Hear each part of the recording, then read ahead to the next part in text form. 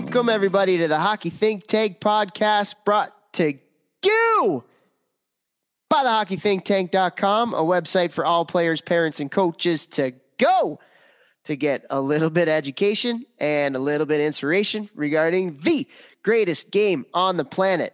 What an episode we have for you guys here today. Jeffrey, Scott Lavecchio, and myself will be flying solo. And we are going to talk about, and we've been talking about doing this for a while. Actually, kind of when I started this gig up here in upstate New York as the hockey director, wanted to talk about and just give you my reflections on the year that has gone by, the things I've learned, things we did well, things we could have done better, and everything in between, the craziness, the good, and everything. So I'm excited for this one. Vex, I know you're excited about this one. How you doing out in St. Louis today, man? Doing well, broski. I'm, as you know, I'm in the thick of it. Off season time. This is my grind time now. So, got about 40 guys in the gym. I think I probably had about today, and 4 days a week. So, man, I'm loving it. I'm stoked. This is reflection time for you, and this is go time for me. So this will be a fun episode. Well, one of the things I've learned about youth hockey is it's always go time.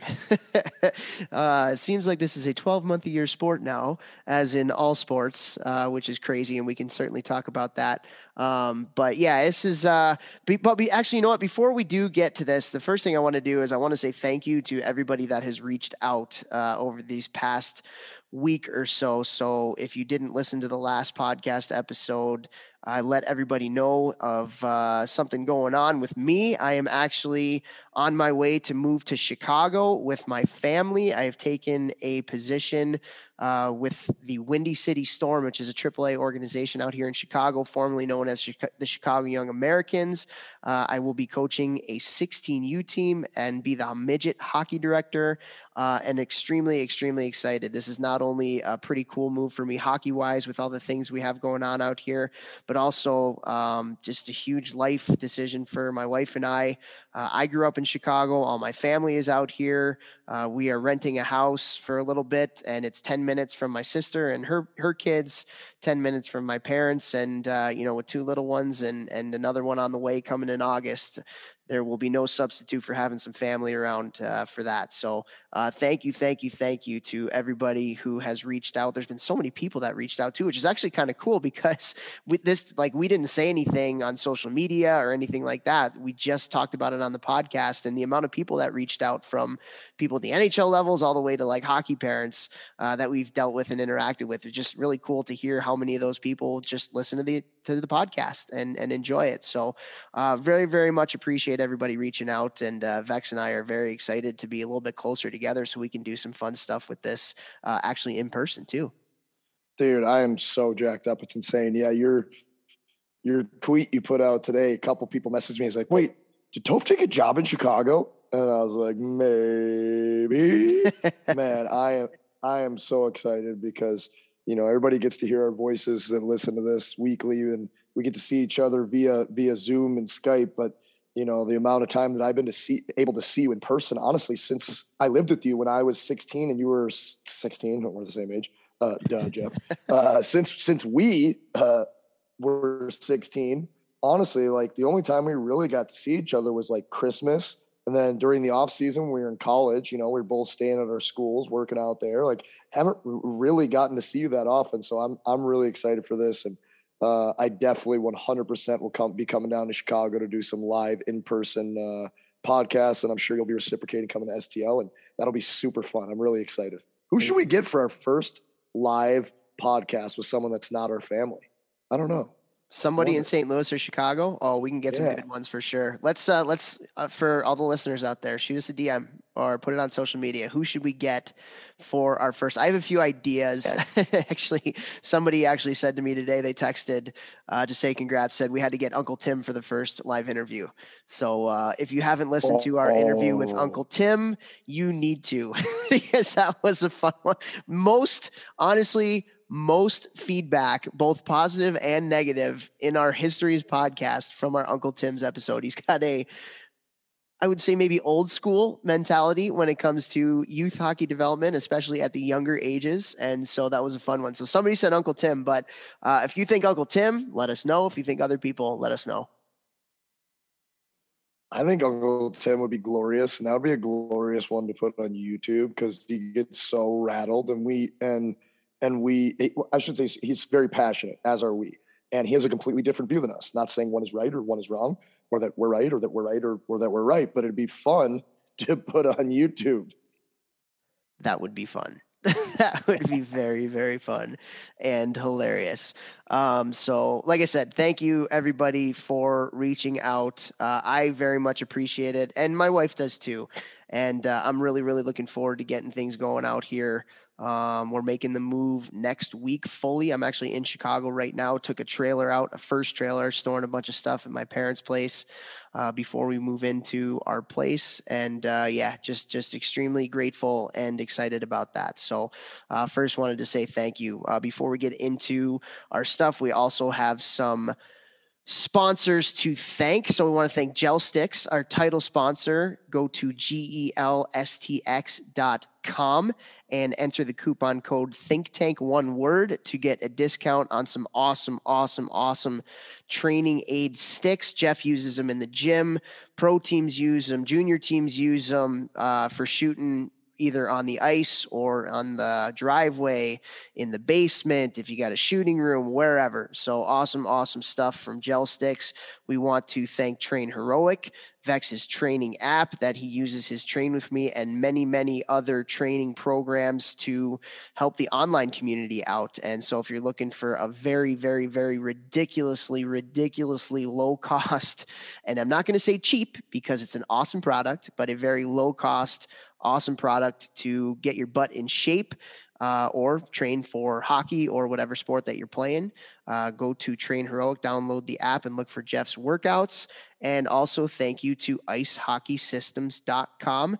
They are awesome. And we are going to be coming out. We have some announcements with them that will be coming out in the next couple weeks, but they're a fantastic resource for anybody and everybody looking to put on practice plans, looking to share your practice plans with your players. They just make it so easy for any coach or hockey director out there to make your coaches and make your kids better. So thank you to icehockeysystems.com for supporting our podcast as well. And thank you to Blue Wire, which is the podcast company that we are under now. And we've been able to do already some pretty cool things with them. They have some amazing sports podcasts under their platform, and very grateful for their support as well. So Jeff, very grateful for all the support from all these people. I love a good supporter. That was As a cup do joke. I thought it would be better. You know what, guys? Didn't land. I'm sorry. It didn't land. Something you can't win them all. Sorry about that. That is quite okay. All right, let's get into this. You want to get into this? Hype. All right, so this is like kind of calling this Reflections of a Hockey Director, and it's amazing because it's one of those, and I think this like is true for all professions or jobs or anything that you're doing. You don't really understand what the job entails until you do it and you're in the trenches. And hockey directors have different responsibilities based on the level that you're doing, whether it's tier 1, tier 2, tier 3, based on where you live. Things in New York are different than things in St. Louis that are different from things in Chicago and all that kind of stuff. So as much as it's one of the things when I took over this role, I really wanted to do a lot of research and talk to a lot of people that have been in those positions and talk to the people within my organization about the things that were going on that needed to be fixed or the things that were going well. But you really you get punched in the face pretty quick in taking it over because it just that experience is everything. And like I said, you don't really realize what the issues are. You don't really realize what the job entails until you're doing it. So as much as I tried to prepare myself for the role, it's definitely something you learn a lot on the fly, as I'm sure you've learned being in youth hockey as well, huh? Absolutely. And I was super excited for this whole thing to happen for this exact episode. Like I wanted to see how you doing things, differently. And, I know that you had some pushback a few years ago when you were coaching with, things you were implementing that everyone is talking about, but parents seem to be like, oh yeah, we want that. We want the development. And then when you start to focus on development, maybe you lose a couple games, everyone's like starts ripping their hair out. You're like, no, like calm down. It's okay. So I was very excited for this specific episode, this entire season. Yeah, for sure. And I have a lot to say. I have a lot to say when it comes to it. I'm sure it's funny. I would imagine there's going to be a handful of people that when they see that this podcast is reflections of a hockey director that are going to be a little bit nervous of what I'm going to say. There's certainly some people that I had differences of opinion with as we went through this. I would say overall, it was a crazy year with COVID. So it's just a different time. So I think for all hockey directors and coaches out there, we just had to do things differently this year. So some of the stuff we wanted to do, some of the stuff we wanted to implement, we weren't necessarily able to. That is a little bit of an excuse. There's no question. I'll talk about that as we go through. But it was just an interesting year, a very good learning experience for me. And I think it's good to talk about because I almost feel like this is going to be a little bit of a vent session, but also like for me, I hope that from this episode, reach out to me with things, whether you're a parent, whether you're a hockey director yourself, whether a youth hockey coach, with maybe because I still have questions. I'm not coming out of this experience thinking I know everything because I know that I don't, and things are always changing and things like that. So I really hope that a lot of people that listen to this reach out to me and maybe have some answers for some of the questions that I still have, can maybe empathize with some of the situations that we had to go through this year and give me some advice and stuff. So I hope there's a lot of back and forth with a lot of our listeners from this too, because I learned a ton this year, but I still know that there's a lot to learn when it comes to doing this. And I'm going to continue to do this here in Chicago as well. I think one of the biggest things that I wanted to start this off with, and this is something I struggle with, not even necessarily in this youth hockey racket, but it's something that I kind of struggle with in real life. And that's this notion of idealism versus reality. You know what I mean by idealism versus reality? Like I'm somebody that very much lives in the idealistic world. That's just the way I was raised from my parents. I'm a 5'4" kid from Chicago that was always told, like, the whole, if you dream it, you can do it. If you put enough time and effort into something, you can achieve whatever it is that you want. And so that's how I grew up. I would not have gotten to where I've gotten to without that sense of just really believing in idealism and no barriers, and I can do whatever I set my mind to. Now, with that, I didn't play in the NHL. I didn't play in the AHL, So as hard as I worked, that wasn't going to happen. And so I think that that's something that I've taken as a lesson in this hockey director role, is that I have these ideas of these things that I wanted to do. I have this idea of how I think hockey should be, but there's a realism and a realistic view of what hockey is at the youth levels right now where that clashes.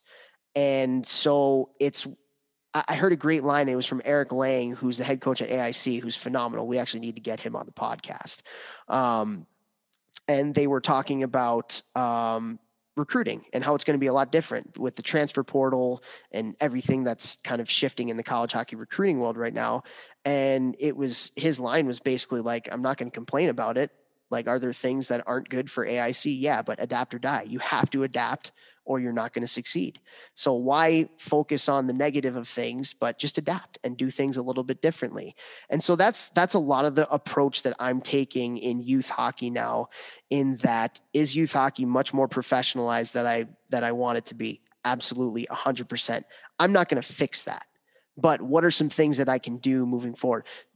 Is there a ton of merit to the community-based model? You look at Minnesota, you look at these other places. Absolutely, 100%. Realistically, there's a realism to AAA, and not even just AAA, but Tier 2 AA hockey, where the community model is not something that is really happening right now in a lot of other places in the US and Canada. So there's these idealistic views that I have of what hockey I feel like should be, and then there's a realism of what youth hockey is today. So does that make sense? Yeah, 100%. Would you say you learned from that like your dichotomy that's going on that you're dealing with? Do you think that it's best to look at the situation and go, this is ideally how I'd want to do it. Here's the framework that we actually have. Now, how can we get as close to my ideal, setup or whatever workings, or, however that is? Like, is that how you went about it, or is that how you've learned to go about it? Or like, For sure. Yes, I think 100% yes. And the one thing that I've learned is that like you can't get 100% of everything that you're looking to do. You can try, but there's a reality in the world that maybe those things aren't feasible, at least not for right now. Maybe if you continue to chip away and chip away and chip away, you can get to that spot in taking a more longer term view. But and another thing is like what your idealism isn't the same as somebody else's. And I had a really hard time when I first took this job and trying to talk to people about what I felt like the right way of doing things were. And I thought that was, I don't want to say the only way, but I'm very morally and ethically driven. And so some of these things that other people were doing, I was like, that's not morally or ethically driven. And so I would get really mad, and I would get upset because I'm like, this isn't good for youth hockey. These people are ruining youth hockey. And I would legitimately get very stressed and very upset with some of the decisions that people were making. Now, I don't sit in their shoes just like they don't sit in my shoes. I have a different way of having experiences. They have different way of having experiences. I don't have kids involved. Other people have kids involved. And so one of the biggest things that I learned is like, your way is not the only way to do things. As morally and ethically you think you're better than what the other people are doing, most people, I would say, even if they are doing things that you don't think are morally or ethically sound, they think they are. You know what I mean? And so rather than getting upset with that, it's okay, try and learn where they're coming from. And at first, with some of the things that happened, I was just pissed. Like I said, just absolutely pissed. And then you step back and you think about it and you talk and it's just like, okay, I don't necessarily think that these people are doing things just to benefit them and it's not going to benefit the kids, just to line their pockets or just for their own ego or greed or whatever. What I would say is not doing something right for the kids. Maybe somebody else, their opinion is that's what they are doing for kids is right. Does that make sense? Yeah. So A, do you have any examples? And B, commentary. You were leading the ship. So did you go about getting them on your side? Did you butt heads with them and nothing changed? Like, kind of what were the outcomes? But first, like, do you have any examples? Yeah, I mean, I think for me, the biggest example is, so there's a team in our area, and it's an 18U team, and it's kind of like a prep school all-star team, right? So it's a prep school all-star team. So they have some kids from the area. Maybe 40% of the kids on the team is actually from the Syracuse, Rochester area, and the others are just kids from prep schools. And so for me, I'm like, this team is everything that's wrong with youth hockey. Why not have an 18U team of kids just from around here? You know what I mean? Like, why do that? And so that was my thinking. But you talk to the coach and you actually see the work that he puts into that team. Like, they don't practice, which I have an issue with, but sometimes circumstances don't allow for that. With the way that they built the team, and they just won the national championship. And I'm sure that those kids, some of them got seen in nationals, and some of those kids, based on their play in nationals, are going to advance to get college scholarships. So while it goes against a lot of what I believe in about hockey development, the kids don't practice and, it's just an all-star team put together and goes against the whole development thing that we're trying to preach at the Hockey Think Tank. He's also helping these kids that he has to advance in their hockey careers. So I think that's kind of like the perfect example of where I'm coming from, because what we preach all the time, development, like there's not a whole heck of a lot of development going on with that team. But he's providing something for these kids where gets a lot of good kids together, and they won the national championship a few days ago. And some of their kids are going to, because of their play, advance to higher levels. So I can't say that that's wrong. It's probably different from what I believe in, but it's not wrong. Like, we live in a world that's binary, and it's way too binary. It's right or it's wrong. There's no in between. You're a Republican or you're a Democrat. You believe in this or you believe in that. And I just, like, you can't think like that. And so I feel like I kind of went from that thinking of youth hockey to now being much more malleable to other opinions and other way of doing things. I love that. I absolutely love that. I put something on Instagram like a week ago, probably, or this weekend, I think, about toxic tribalism and just how I think that that's hurting our whole country in every facet. Like, everything is divided. It's black and white. There's no gray, and everything has shades of gray, everything. And I think that's probably something too that we're learning as we get older. We don't lose our idealism, but and like Mike Boyle says too, though, like Mike Boyle, who we've had on the podcast, unbelievable episode. If you guys are newer and you haven't heard that, one of my, guys I look up to in the strength and conditioning world, he's constantly talking about like, well, yeah, I'm going to stand up for what I believe in, because if I didn't, why would I be doing it if I don't believe in it? So there's a little bit of that, but then also, like you're talking about, like, not every circumstance can be ideal. Not every life happens. Things happen. Kids might be 3 hours away from the nearest team. Okay, well, then they need to play on a team like that because they don't even have a AAA team in their city. So, like, I totally get what you're saying. And I think the less we can be all in one camp in everything in our lives and pick, you could be on a side, whatever, but also being open-minded to, let's pick the best from what this person's doing, what this person's doing with this, and let's add it to ours so that maybe it's not what I initially set out as my ideal program, my ideal team setting, my ideal this, my ideal that. Well, now I'm making the best of my situation and I'm pulling from the best of other people around me. Yeah, for sure.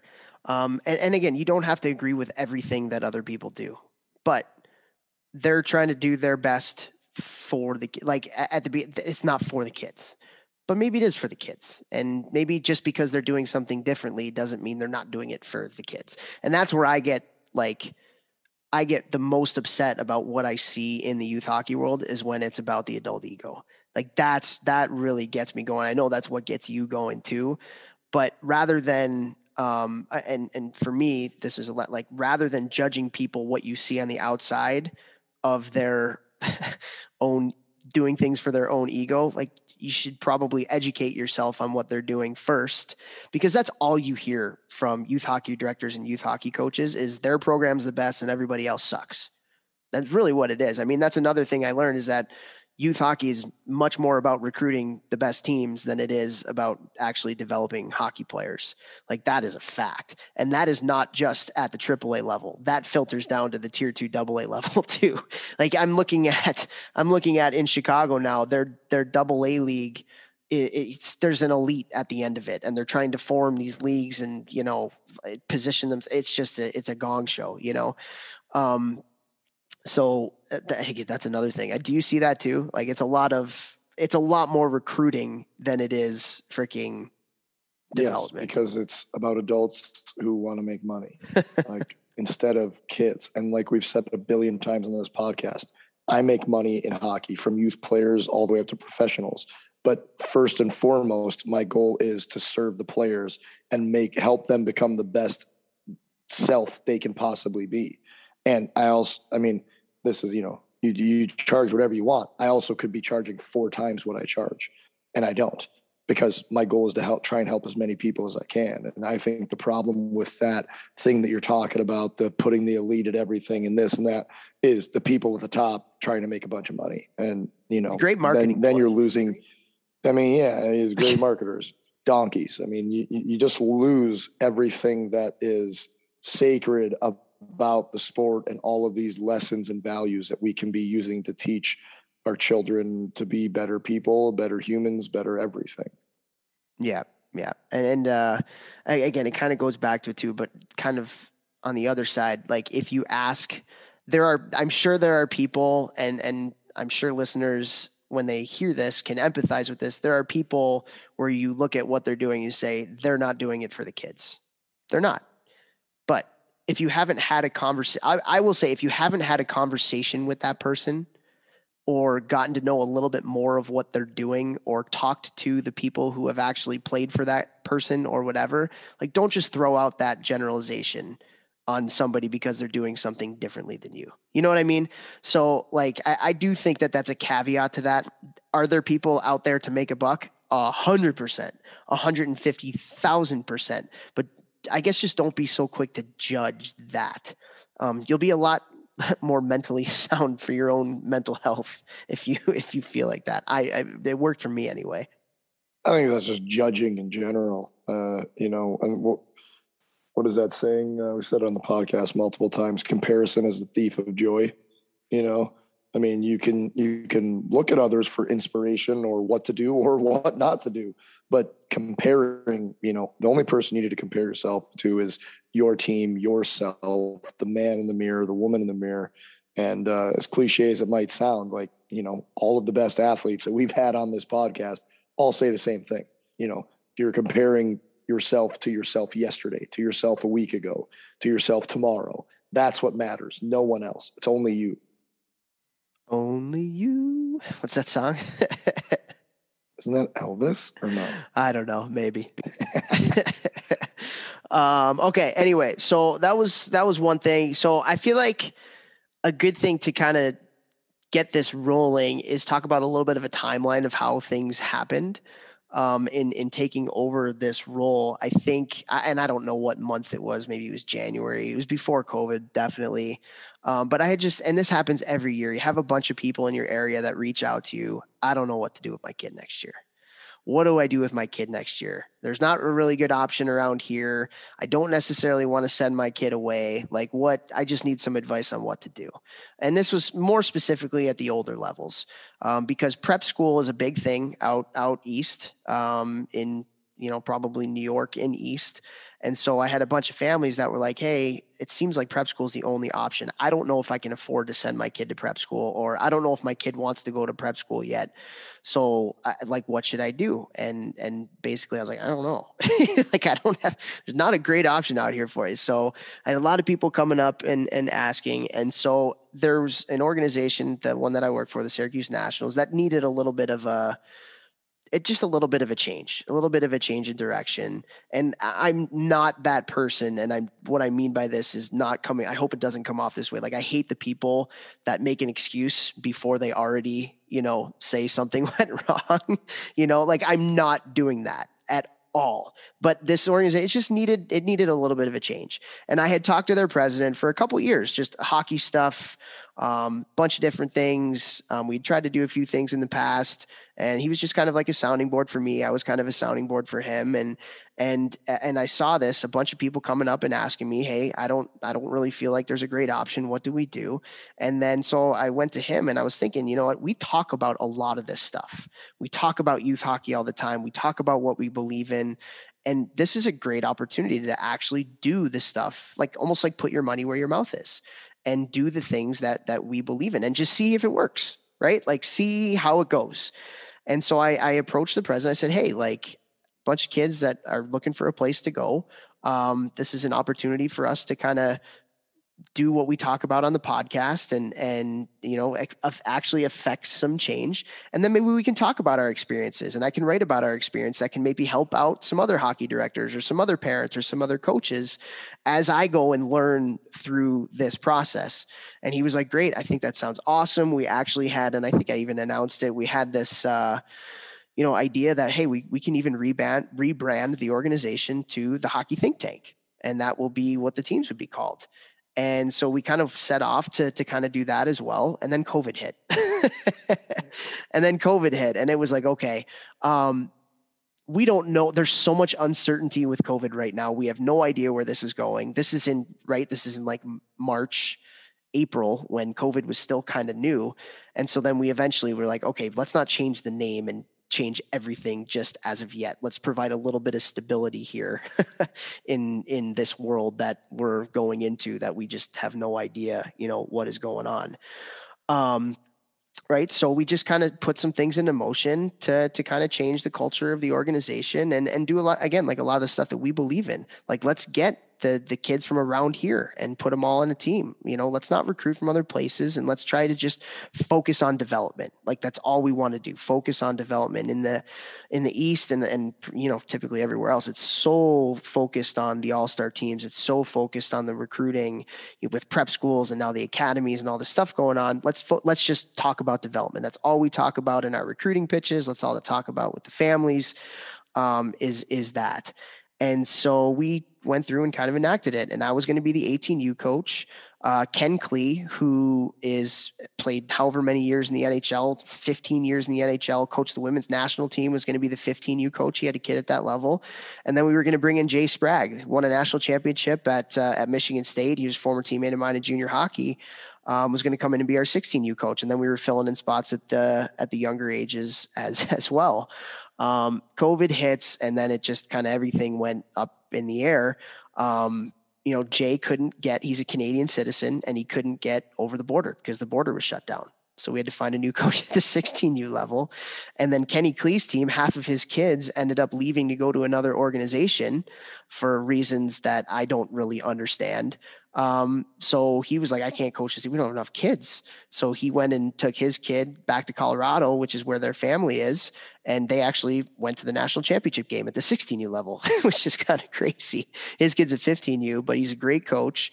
So I went from having the midget stuff really kind of figured out, to not having a 16U coach, not having a 15U coach, and then trying to fill in for the younger teams in our organization as well. So it was really kind of crazy, So at the 15U, 16U level, rather than just trying to fill teams that weren't really going to be AAA teams, we decided to merge to do a 15/16U team and get the kids who were AAA players all on one team. So the practices would be good and there wasn't the huge disparity in talent level, and that the kids can get better. And so that was pretty cool.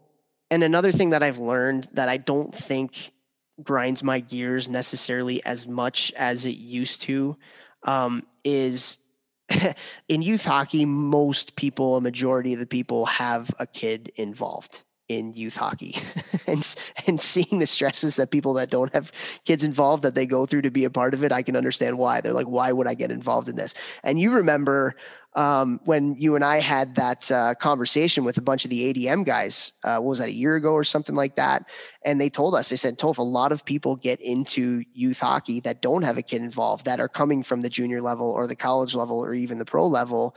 Once they're out of there and they get into youth hockey for 1 year and they're like, nope, I'm good. Never mind. No, thanks. And a lot of the reason why is because, people with skin in the game, and I say skin in the game, that means you have a kid involved, they hold a lot of sway into what goes on. And I think I used to get really upset with people making decisions that were just going to benefit their own kid. And again, I'm somebody that looks at what happens as a whole. So sometimes when people make decisions that are going to benefit their kid, it really hurts a lot of other kids. It really does. And whether they don't care, whether they don't see it because they're only looking at it from their own family point of view, I don't know. But everybody does it in youth hockey. Like everybody's making decisions that are going to benefit their kid. And so where before I would get really upset about that, it's just the nature of the beast. You know what I mean? Like, does that make sense? Yeah, I totally understand what you're saying. The biggest thing I think on that issue is, if you're someone that's in a position of power, whether that's a coach or the head of an organization or someone on the board, then I think that your decisions probably need to be influenced what are best for everyone on the whole, everyone's kids. But looking at from instead, like you said, instead of a 10,000-foot view and more of a 10-foot view is the role of a parent. And I do believe the role of the parent is to do what is best for their child personally. So again, there's kind of that, there's shades of gray there. Like, I think that depending on what role you're in depends on what lens you're looking through. Sometimes that's got to be what is best for my child. Obviously not at the detriment of others from like a physical or mental harm standpoint, obviously. But, if that means leaving a certain area or doing this or doing that, what's best for the kid, maybe that hurts a team. A team is not as good because their best player leaves. Well, if that's what's best for the best player, I think that makes sense. But from the organization standpoint, the 10,000 foot view, I think if you're a decision maker and you're making decisions based on your organization and hundreds of kids or teams of kids, you need to do what's best for all the kids as a whole versus just little Johnny who's nasty. I don't know. That's what I think. Yeah, I think you bring up a pretty good point. This is something that's really kind of crazy in youth hockey too, and that is, I feel like, so let's say you have a team of 20 players. I feel like there's 20% of the parents of those players are gung ho. Like, let's play 1,000,000 games. My kid's got to play college hockey at 12 years old. Like, we're going to go to every tournament that we can, and let's go. Then you have 25% of the players or the parents of the players that are like, youth hockey is insane. This is absolutely nuts. We should not be practicing this much. We should not be doing all this kind of thing. This is just absolutely crazy. What has gotten into this world? And then you have like the other 50% that's kind of in between, who's kind of like, yeah, we can kind of see that this is pretty crazy, but yeah, we also kind of see that being a little bit crazy is going to help my kid and my kid's going to get better and all of this kind of stuff. And I feel like, do you see that with parents? I feel like there's just some that are nuts, some that are like, this is way too nuts and we need to, all not leave home and we need to all practice once a week and play multiple sports all year and blah, blah, blah, blah, blah. And then you have the 50 that are kind of in between. Do you see that? Without a doubt. No doubt in my mind. But the funniest ones to me, I'm not going to lie, and if this is you listening, like hopefully you can look in the mirror and laugh, are the people that go, oh my God, this is so nuts. But they are the most nuts. Those are the people that make me laugh the most. And some of you listening, I bet you're laughing as you're driving or listening to this, thinking, hey, he's probably talking about me. At least self-reflect. It's so true. Yeah. I think we've said this on earlier episodes where like parents will come up to talk to you and the first thing that they'll say is, I'm not this parent, comma, but da da da da da da da. I'm not the crazy hockey parent, but blah blah blah. Every time, right? I get that text weekly from clients' parents who are younger. Hey, I'm not the crazy hockey mom, or hey, I'm not the crazy hockey dad, but then they say something crazy.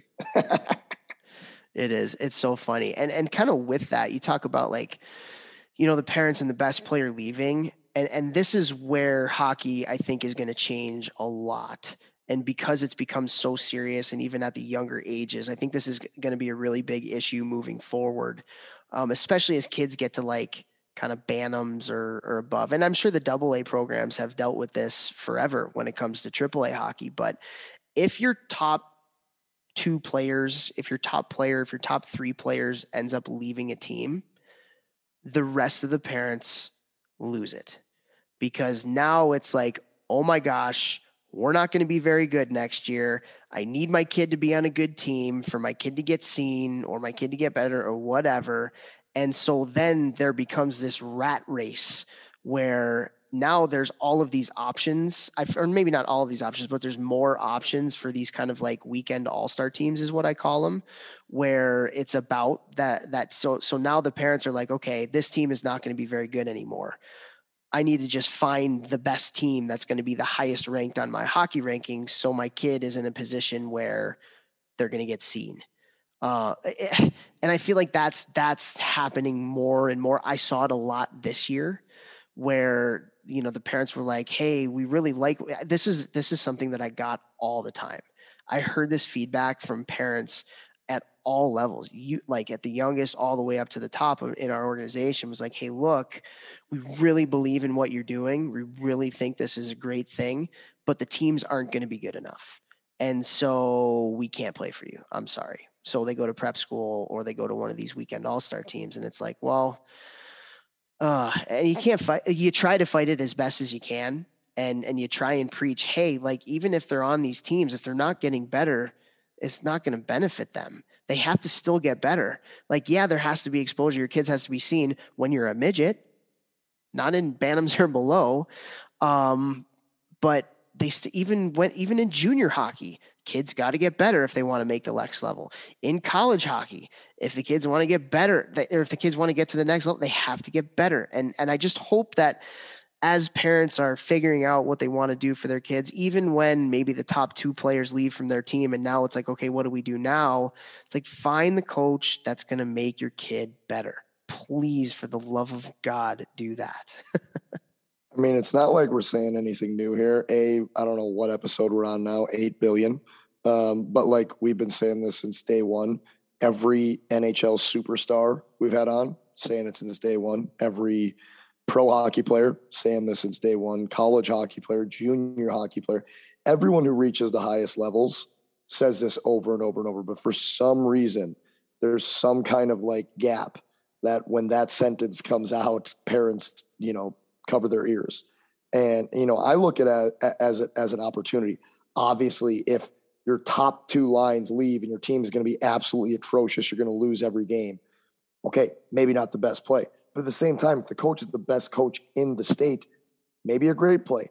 I look at it also as opportunity. All right, that best player left. Well, my son plays on that line. He's going to get the puck touch. He's going to puck touch more.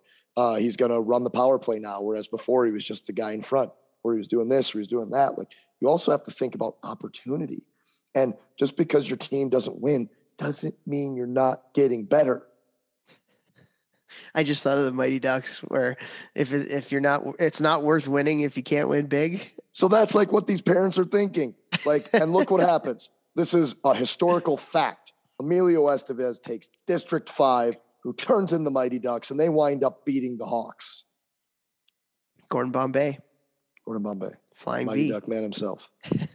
They did it by clearing out the trash in front of the net. No, that was D3. That was D3. You're right. That was Coach Orion.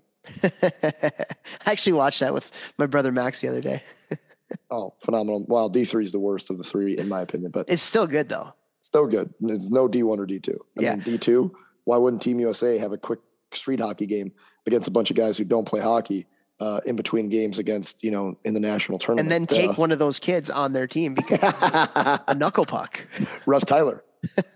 Who's now like the most famous person on Saturday Night Live. Anyway, Mighty Ducks. By the way, have you seen any of the new Mighty Ducks that are out? Had this combo in the gym actually probably this morning. I don't know, my days are so long. It was either yesterday or today. And my thoughts are this. It's definitely made for little kids. But if I watch Mighty Ducks today, I absolutely love it. But I also have that sense of nostalgia and felt like to go see it in the movie theater and all that stuff. So maybe the kids of today think the new Mighty Ducks is cool. I don't know. I don't want to bag on it. I love anything that's growing the game of hockey. But for me, it's a little young. Yeah.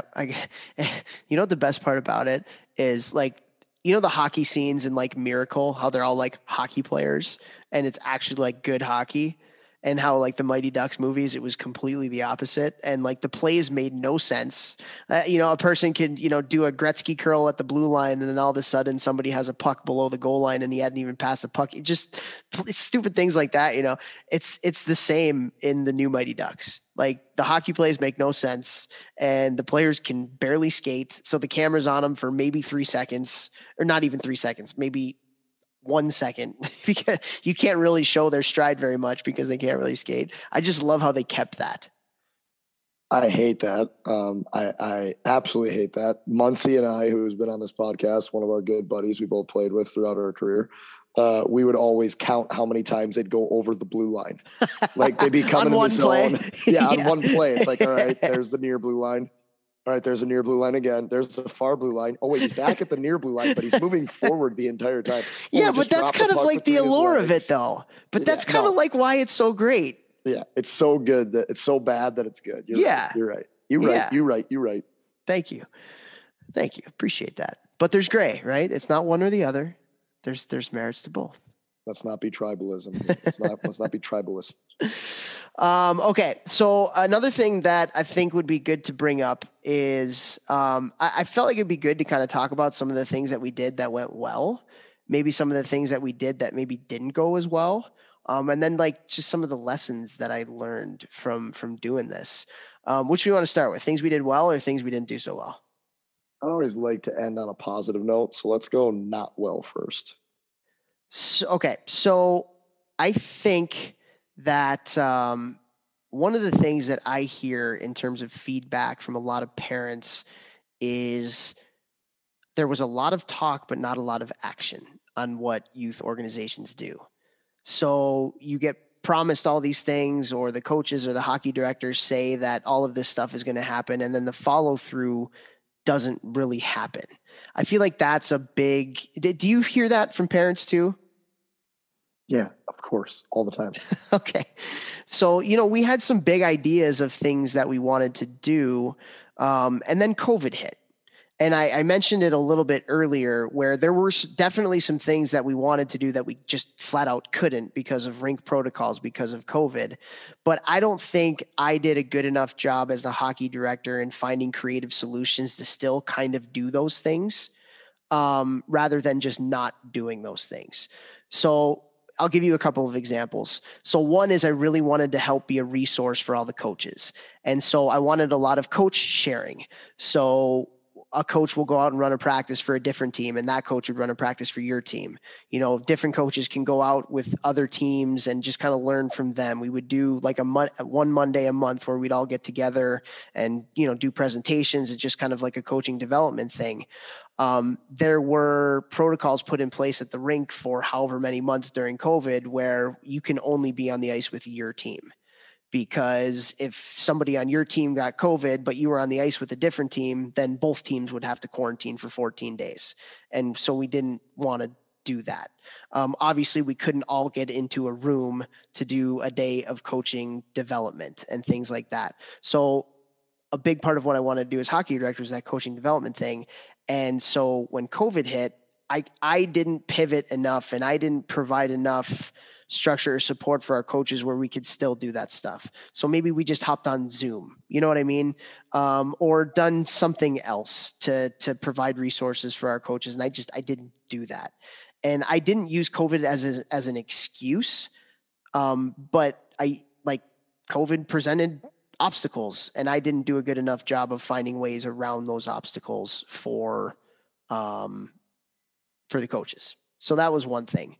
Another thing is one of the biggest things that I wanted to do was that mentorship program. And I talked to you about this, where we would pair teams up and, you do certain things at the rink, do competitions.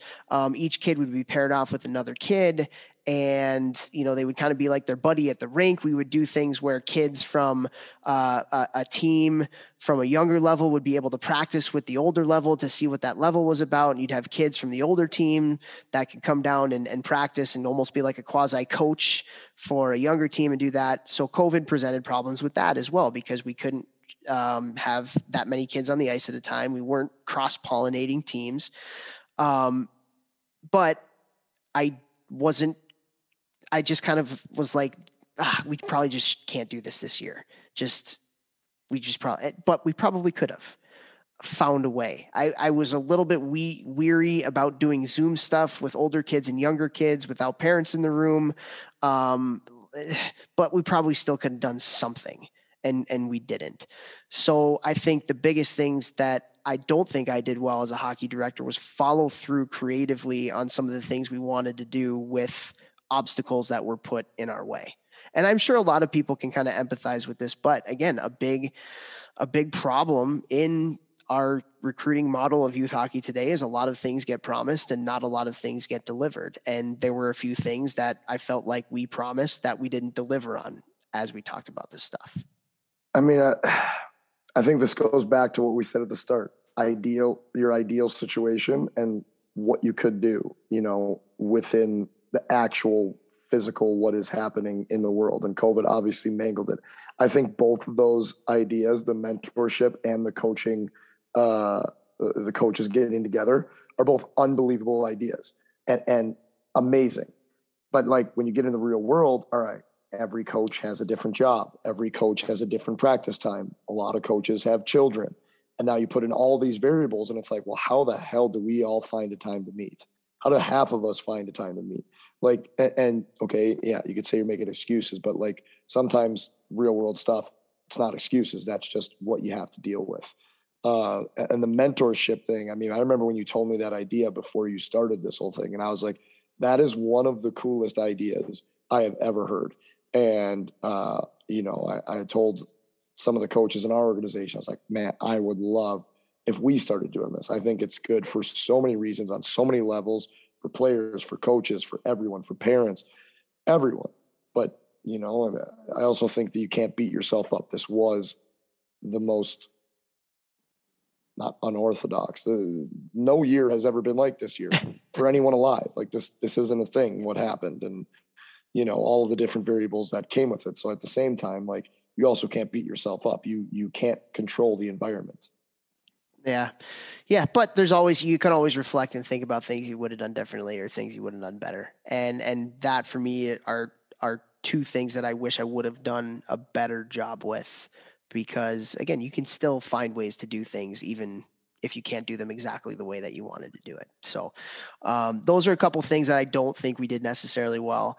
Things I think we did pretty well. Number one, the rink stayed open. Our rink stayed open this whole time, and we can't say that about other rinks in our area. And so we were we stuck to protocols pretty good and made sure, and I made some decisions that were pretty unpopular, like, to be honest, with some people, about not allowing teams to travel on a few different weekends. And I look, we live in New York. New York is like the worst state when it comes to people cracking down on COVID and things like that. And a really unique thing about our organization is our organization actually owns the rink that we play out of. So, let's say you're just a tenant, like you go out and you travel and your team gets COVID. It's like, I'm not going to say that's not that big of a deal, but it's not as big of a deal as if our teams go out and let's say they end up getting COVID and they bring that back into New York State. And now our organization is tied in with our rink. So if we get in trouble as an organization, they might shut our rink down. So we kind of had to take that approach. It's a funny story actually, but there was a parent. This is a funny parent story that wrote me an email about the terrible job that I was doing as a hockey director, because one weekend I said, hey, let's not travel. It was like a weekend in September or October or something. And this was when we still didn't really know about COVID and they were really cracking down on things in our state. And I said, hey, look, it's in the organization's best interest if we just sit this one out. And so I had a parent that emailed me. I'll send you the email. It was hilarious, just about I'm a dictator and like the kids' mental health and all of this kind of stuff. And it was just, for me, it was a little bit over the line. Like, I'm okay getting negative feedback. Like, you can tell me if you have issues, but number one, you can tell it to my face. Like, let's have a Zoom call or like call me on the phone and we can discuss it. But it was like one of those, it's an email, and it was this long email. But the funniest part about it, and this is where I think this is a lesson for parents.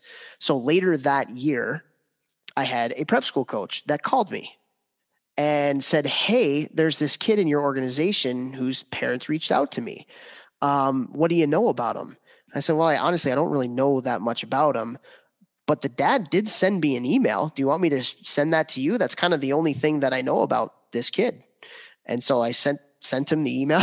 I forwarded it over to him, and the prep school coach, yep, okay, we're all good. Thank you very much. And that was it. So it's like, and again, I'm not going to lie. This is the only information I have on this kid is this email that his dad wrote me. So there you go. I've heard he's a good kid.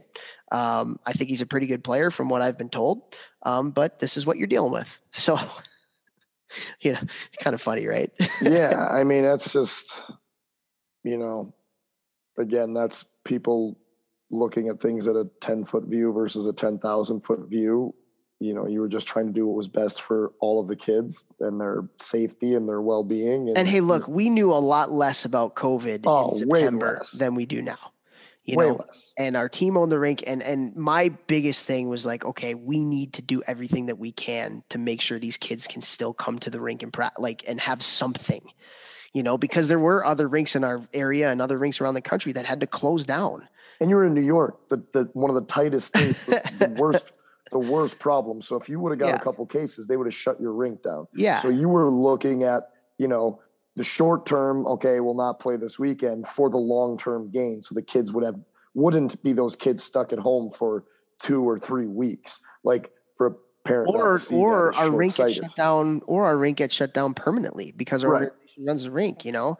Right. And so again, you look at it, you weigh the risk rewards and you know, the risk reward for that one I thought was what it was. And I would make different decisions now in April, May, than because we know more.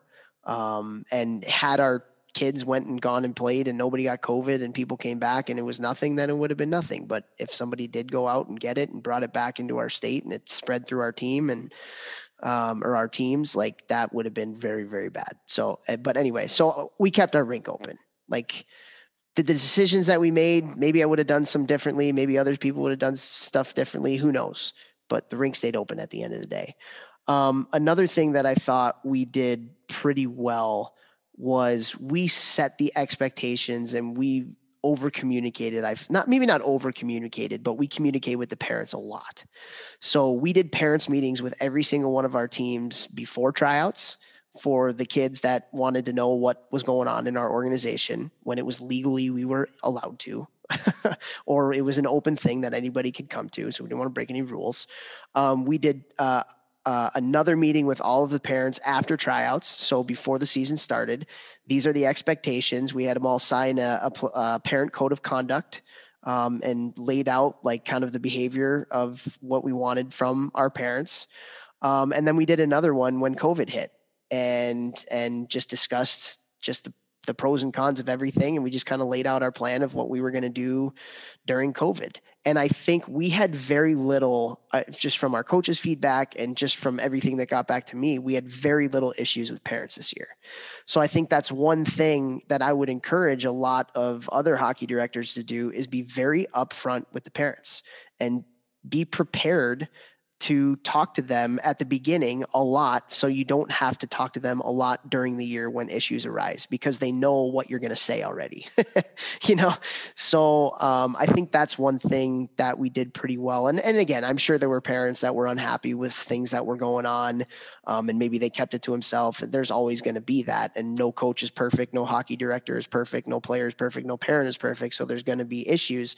But I think the more you can do at the beginning and upfront to set the expectations and set the ground rules, I think that paid a lot of dividends for us in terms of the amount of issues that arose.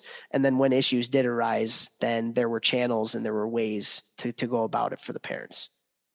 I love that. And that's something that Mike Barra, who's I've talked about on the podcast quite a bit, he was my head coach the 2 years that I coached, my first 2 years when I retired from playing.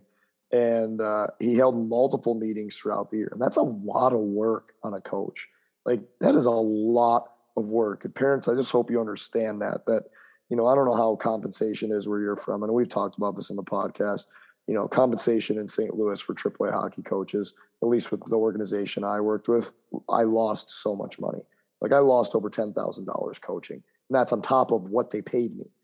So, like, they paid me, and I lost that, and then I'd also lose $10,000 by not being able to work as much. Well, I was going to say, from you not being in the gym at those hours to make yeah.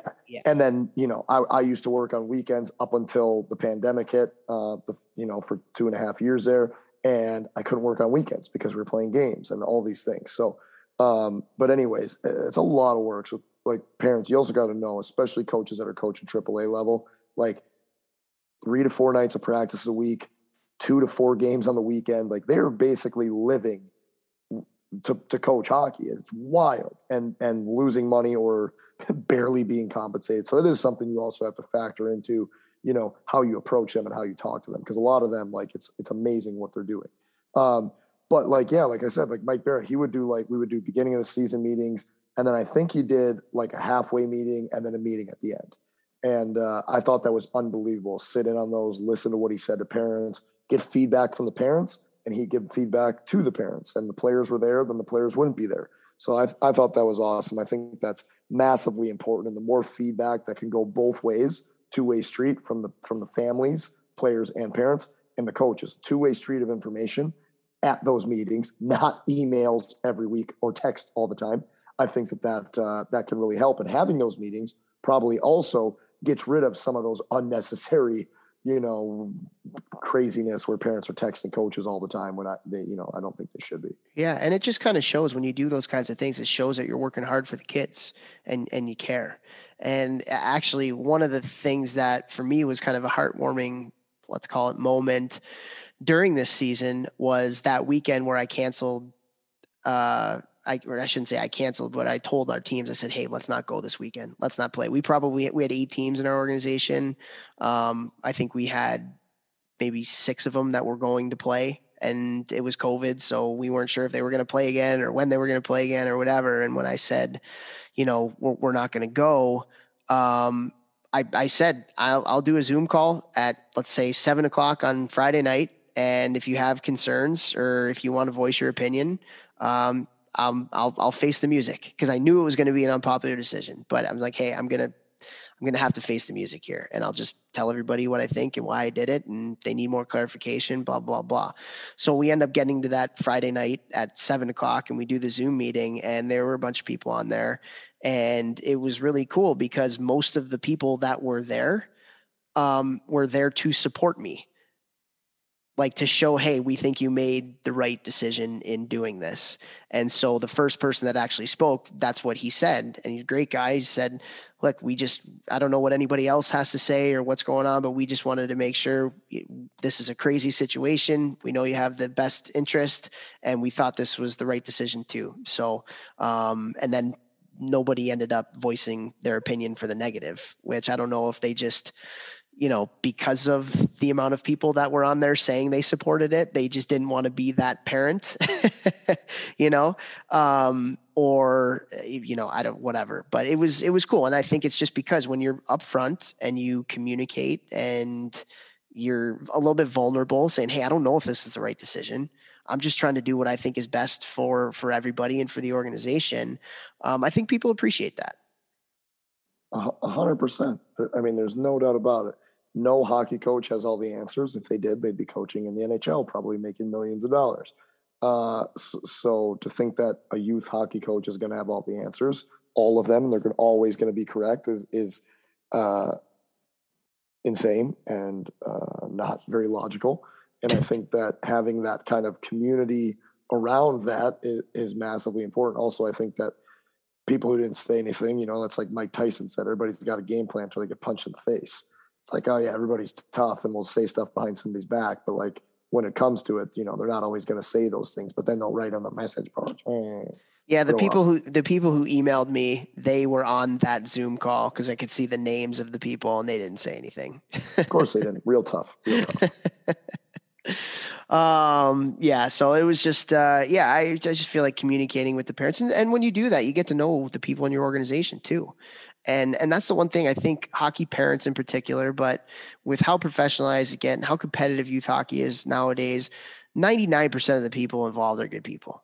Like literally 99% of the people are good people. And so you get to know those people and, they can help you with different things. The one thing that I would encourage parents to do, and I would encourage organizations to do, and this was something that kind of rattled me a little bit too, is at some point during the year, you kind of see, and one of the things I want to do is kind of create these committees, because as a hockey director, there's certain things that and Jen Baker talked about this on the podcast that we had with her before. If you haven't listened to that one a couple of weeks ago, holy crap, just an absolute masterclass on leadership. But there are certain things that I was kind of suited to do as the hockey director. And then there's other things in a hockey director role that maybe you're not as good at, like fundraising or scheduling or tryouts or apparel or social media. Like there's all these different things that could help your organization.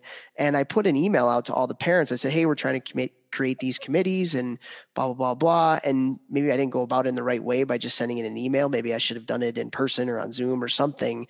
But we had 3 parents email back saying, hey, yeah, I'll help out with this. It takes a village to run a youth organization, and you need all the volunteers that you can get. And I'm sure there's hockey directors on here. Like, you really don't know what the job entails until you're doing it. I really believe that, because I thought hockey directors did a certain thing, and then there's all these other things that you have to do. And so we need help. We need support. We need people who can do things much better than we can do in terms of running our organization. Like I might have been really good at helping plan practices or helping set a foundation for a culture or whatever, but like I don't really know how to execute a tryout. I don't really know how to best do social media for the group. Like, so hockey directors can't do it by themselves. So number one, hockey directors enlist the help of other people. And for the parents, like if you have a certain skill set that you think can help, like you should help. That it would make lives for the hockey directors a lot easier, especially the ones that are more hockey centric hockey directors that don't know much about the business of youth hockey or how it works and stuff. I just think that would be helpful. I don't know. I think that's massive. And I think that's great information for even coaches and obviously hockey directors. Like something I've been really trying to work with on myself is like know what I'm good at. And as me being an entrepreneur, know what I'm good at, know what I'm not good at. And either the things I'm not good at, I need to learn and then apply that new knowledge, or more often than not, I need to enlist the help of others, whether it's friends willing to help out or family, or usually it's me paying someone else to do something either I don't have time for, I don't know how to do, or I don't want to do. My time is much better served doing the things I am very good at. And I'd rather pay people to do the things I'm not so that I can focus on the things I am good at and grow, because that's where I can personally have the most growth and the most impact. While that thing that I would have gotten stuck on and I would have gotten nowhere, instead of me being stuck and then not being productive, now I'm having someone else do that. I think that's probably really, really good advice for hockey directors. Yeah, for sure. I think you hit, honestly, I think you just hit the nail on the head. There's certain things that people are good at and certain things that other people are much better than you at. And so, and again, maybe I didn't create the environment or atmosphere where people wanted to be a part. I don't know. But at the end of the day, like it takes a village. It really does take a village. And I think the organizations that do a really good job are ones that have a village of people that are volunteering or helping. And I think it goes a long, long way. Long, long way. So, all right. So, to kind of end this off here, I wanted to talk about some things that I feel like I learned in what I can kind of bring with to the next chapter here, because I'm still in youth hockey in Chicago and really excited to help kind of lift this thing off the ground. The one big one I think for all youth organizations, there has to be follow through on the things that you talk about. There has to be follow through on the things that you talk about. I think that's so massively huge. That comes from a lot of feedback that I get from parents. That goes from, what we did this year, the things where I felt like I fell short, things I felt like we did well. Like you have to just follow through on the things, and when you have that follow through, I feel like you can create a lot better buy-in to the organization, so people will listen to what you're saying and stuff. So I just think that's a big one, man. No doubt. I mean, if you, it's like everything we talk about. I mean, listen to the master class that Jen put on last week. Like everything is about culture and leadership and buy-in. And if you don't have any of that, nothing else works. Yeah. And I think going along with that, and this was another thing that I learned, but I think it really is kind of like a 1B to this, is I think you need people in your organization that are big picture thinkers, and you need people in your organization that just get stuff done. Like there's two different kinds of people. There's the idea people and there's the get stuff done people. And you need both of those in an organization. Ultimately, as a hockey director, I think you need to be both, but also there's only so much you can do, and you need to delegate certain things to people who can get stuff done. But you also need people that can help you strategize. And okay, what are we going to look like in 5 years? What's the youth hockey landscape going to look like in 5 years? And then how can we put ourselves in a position where we can be successful as an organization and really help these kids and these families out? And so part of that is the big picture thinking. Part of that is let's take those ideas, and now how can we put systems in place where those systems can get executed? I think that's huge too. I 100% agree. I think that goes right back to what I was just saying. Like, know what you're good at, know what you're not, and get others to help with the stuff you're not. Yeah. And that's again kind of goes along with it, but use the parents. I think the parents are a great resource. Yes, you have your crazies. Every organization has them. 90% of the teams have them. But at the same time, they can be a great resource for your organization to execute on things, to help you get perspective on certain things, to help you hold people accountable, when people need to be held accountable and stuff. And so I think the more you over communicate with your parents and not put that wall up, like, okay, we have the hockey people and then there's all the parents. I think that's, parents are the ones that are paying the tuition. Parents are the ones that are sacrificing a lot of their own lives for their kid to be a part of your organization, So I think I think you should involve the parents. I mean, they're the ones paying. They're the ones making the decisions, not the kid. I say the same thing about nutrition when I'm talking to kids. I like using metaphors a lot. I feel like it helps people understand. Parents will tell me, well, he needs to lose weight. He needs to do this. And he needs to do that. And I'm like, but you're the one grocery shopping. Like, the parents are the one making the decisions. They're the ones paying the bills. So you have to involve them as well. Yeah, for sure. Okay. And then the last thing is, I think I would encourage everybody to do the best job that you can with the circumstances that you have. And so what I mean by that is things are different in New York than they are in California, than they are in Boston, than they are in Chicago or St. Louis, or where everybody has a different set of circumstances. And I feel like there's a lot of people in youth hockey that just like to complain about their circumstances. Like, oh, we can't do this, or we can't have this, or because of this, we can't do this. And I feel like I hear that all the time. And I would just encourage, like, again, COVID was a great teacher from that aspect. You know what I mean? Like, COVID gave us circumstances that were less than ideal. And you are going to have less than ideal circumstances everywhere you go. Problems in one area are different than problems in another area. So I would just encourage everybody, and I wish I did more of this as well, is just do your best with the circumstances that you're in. If you care about development, but there's other people in your area that might have a different idea of what development is, or they don't believe in it as much, develop your players to the best of your ability. I just feel like we live in this point fingers, and if it's not my way, it's the wrong way. And there's just a lot of animosity that happens in the youth hockey world. And I think a lot of it is just unfounded. And I get it. I get it because I was that person. I would get very upset. And you and I would have these conversations off the air about how stressed I was and how I didn't think that people in this area were putting kids first. But you know what? Maybe they just have a different idea of me, of what putting kids first means. And I might not agree with it. I might not think it's right. And there might be some people that it's about their own ego than that rather than the kids. But don't worry about other people. Like, do the best job that you can with the circumstances that you have. And I think, number one, your kids will be much better for it. And number two, your mental health will be much better for it too. I mean, no doubt. Spoken like someone who is probably, well, I know, and has openly said he's spoken to a psychologist. I mean, just makes sense to me. Again, I'm not going to throw anybody under the bus. Like, that's not the business that I'm in. There's certainly been a few things this year where people did some stuff that I just scratch my head with. And there's people that I will probably never respect again from seeing some of the things that they did, but it is what it is.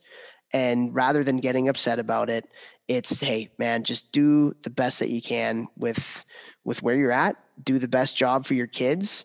And I think if we all kind of took that mentality a little bit more, instead of like, my way is the best and everybody else is wrong, it would just be a lot healthier of an environment for our kids to be in. 100%. And I feel like that's one of the most important things we need to constantly be striving for, and not in a weak way and the wussification of kids or anything like that, but just striving for healthy environments. And that takes a lot of work. It's hard. That takes very a lot hard of work. And you have to, there are some, and I think, and this is something that I think all people deal with in every aspect of life, there are certain values that you should not waver on. There are certain things that you should say, no, this is how we're going to do it because these are the values that we want as a part of our organization. But then there's other things that you should listen to other people and change. Maybe your way isn't the right way. Maybe you can learn something from other people that do things differently than you. And I don't know. It's just it's a big part of it, and I hope that's one thing that people take out of the podcast is that there's not one way of doing things. Be open to change, but if there are certain things and certain principles that you believe in, it's also okay to believe in those things. And if it's for the best interest of the kids, then make sure it's still for the best interest of the kids. I love it. I think you did a great job, man. And one of the craziest years ever in recorded, civilized human history. I think you did a great job with what you were able to do, and you did a great job just for doing a great job. You've always put the kids first. It's very evident. You've always put development first, no matter the circumstances, and excited that, you learned so much in this chapter, and you're going to go forward and take what you learned. And the goal is to constantly be better. And I know you're going to do that in Chicago, and those, all these people in Chicago are extremely lucky. Well, thanks, man. I appreciate that. All right. So honestly, for everybody that's listening to this, like if something struck a nerve or something made sense that we talked about here today, I would love to get your feedback on this one. So whether you want to do it over social media, like text or not text, but write a DM, or for Jeff and I on either of our accounts, love to hear that. If you want to email me, if it's something a little bit more substantial, email me, topher@thehockeythinktank.com.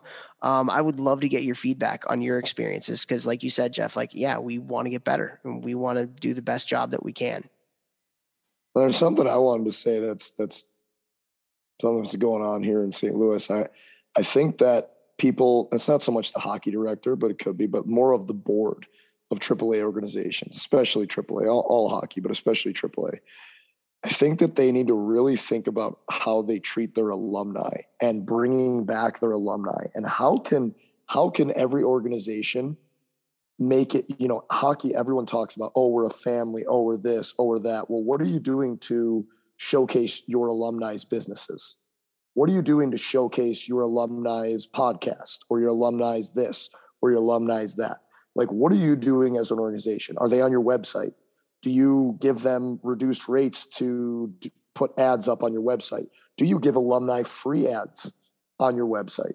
Because people are constantly saying in organizations, it's so cliche, but like, live it, don't say it. Like, what are you doing to promote that constant family? And one, from a, do what you say what you do type of thing. And two, like, all your alumni are the ones who are learning all these lessons and getting further in hockey and getting scholarships and all of these things. One, you're going to want those alumni back to teach all of the younger generations what they learned, because they've learned so much through going through your organization. Two, hopefully a bunch of them become successful. And when you need donations within youth hockey, you need sponsors, you need donations. Who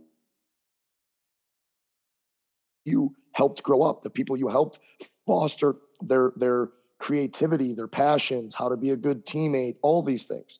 So like, they'll be probably more apt to donate some money to you or donate time than some random Joe Blow. So again, like, I really think that all youth organizations need to do so much better at alumni outings, alumni gatherings, trying to get alumni back to coach, promoting alumni's businesses, promoting alumni in general, just because I think it's the right thing to do. And hockey's always about family, like I said. And then, you give more, you be more, you help them out. I'm sure, karma, it'll come back to you. That's so true. I mean, it kind of goes with like a lot of what we're talking about. Like, the more you invest upfront in people, the more you're going to get back. So the better you treat everybody within your organization, like you said, they're going to want to help you out, which makes your job a lot easier as an organization, for sure. And the alumni one, that's huge. And on top of that too, another reason, like especially AAA and especially now, these are families that if they played AAA hockey from 10 years old until 18, 8 years of AAA hockey, I don't know, in St. Louis, that's a lot of money. not obviously the organization doesn't get this, but they're spending 20 grand a year, maybe more. It's $160,000 they spent because they played with you, played for your organization. I'm not saying you owe them anything, but you owe them something. You also owe them as well. So like, just doing the right things. You help them as kids, help them as grown-ups, and it's just going to turn into a cycle of everyone's helping everyone. It's that community. It's everything we constantly talk about. Like I had a call with an alumni of AAA Blues who I'm with, and we had this exact conversation about how upset I am that I think they need to be doing more and having more alumni involved. And I worked my ass off for 17 years to, do all these things and make alumni come back and whatever. And, like having an alumni night, hey, $100 a person, bring your parents. All the parents are getting together from 10 years ago, 20 years ago, 30 years ago, $100, all you can eat and drink, make it a big party. It'll be soup, everyone to see their old friends that they haven't seen in forever, or people that are with, and then the club's getting some money. Maybe that pays for a whole team's helmets. Like at least it's offsetting some kind of costs for the kids, and you're bringing the alumni back in. Now maybe you get some coaches out of it. Again, everything is cyclical. Everything is connected. I think it just makes sense. And I think that more organizations need to focus on that. Yeah, for sure. Okay. Before we do go, I have one more thing that I think I really want to talk about because I think this is really important. Invest in your youngest kids too. I think when people get into youth hockey, they want to be the midget coach, or, they want to be the Bantam coach, or they want to coach at these higher levels. And that's fine. That's totally fine. There's nothing wrong with that. But I feel like the more organizations invest in their youngest kids, that goes a long, long, long way. And I feel like most organizations put their best coaches at the older levels. Imagine what you could do if you put those coaches at the youngest levels. Invest in your learn to skate programs, invest in your mites and your squirts, your novices, your Adams. And I just think not enough organizations do that. And so that was just one other thing that I think wanted to throw in there. I had in my notes that I kind of skipped over. But I think it's really important. I love it. And that's that's like putting all that work front end. So as you get older, it's easier too. You know what I mean? It just, then everything runs seamlessly. Everyone knows expectations. Everyone knows everything. I totally agree. I love that. Cool.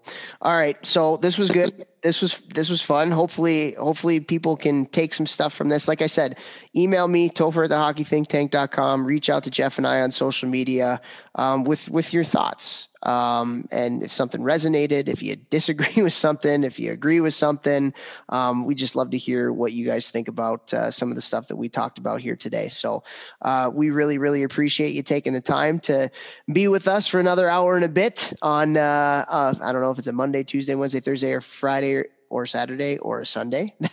That was so stupid, but that's okay. Very stupid, but roll with it. I love it. What was the joke that you had earlier that didn't land? It was bad. That doesn't happen often though. No, it doesn't. You are the talent. You get it all. So, but yeah, we appreciate it. Reach out to us. Hopefully you got something from this one, and hopefully you guys have a great rest of the day.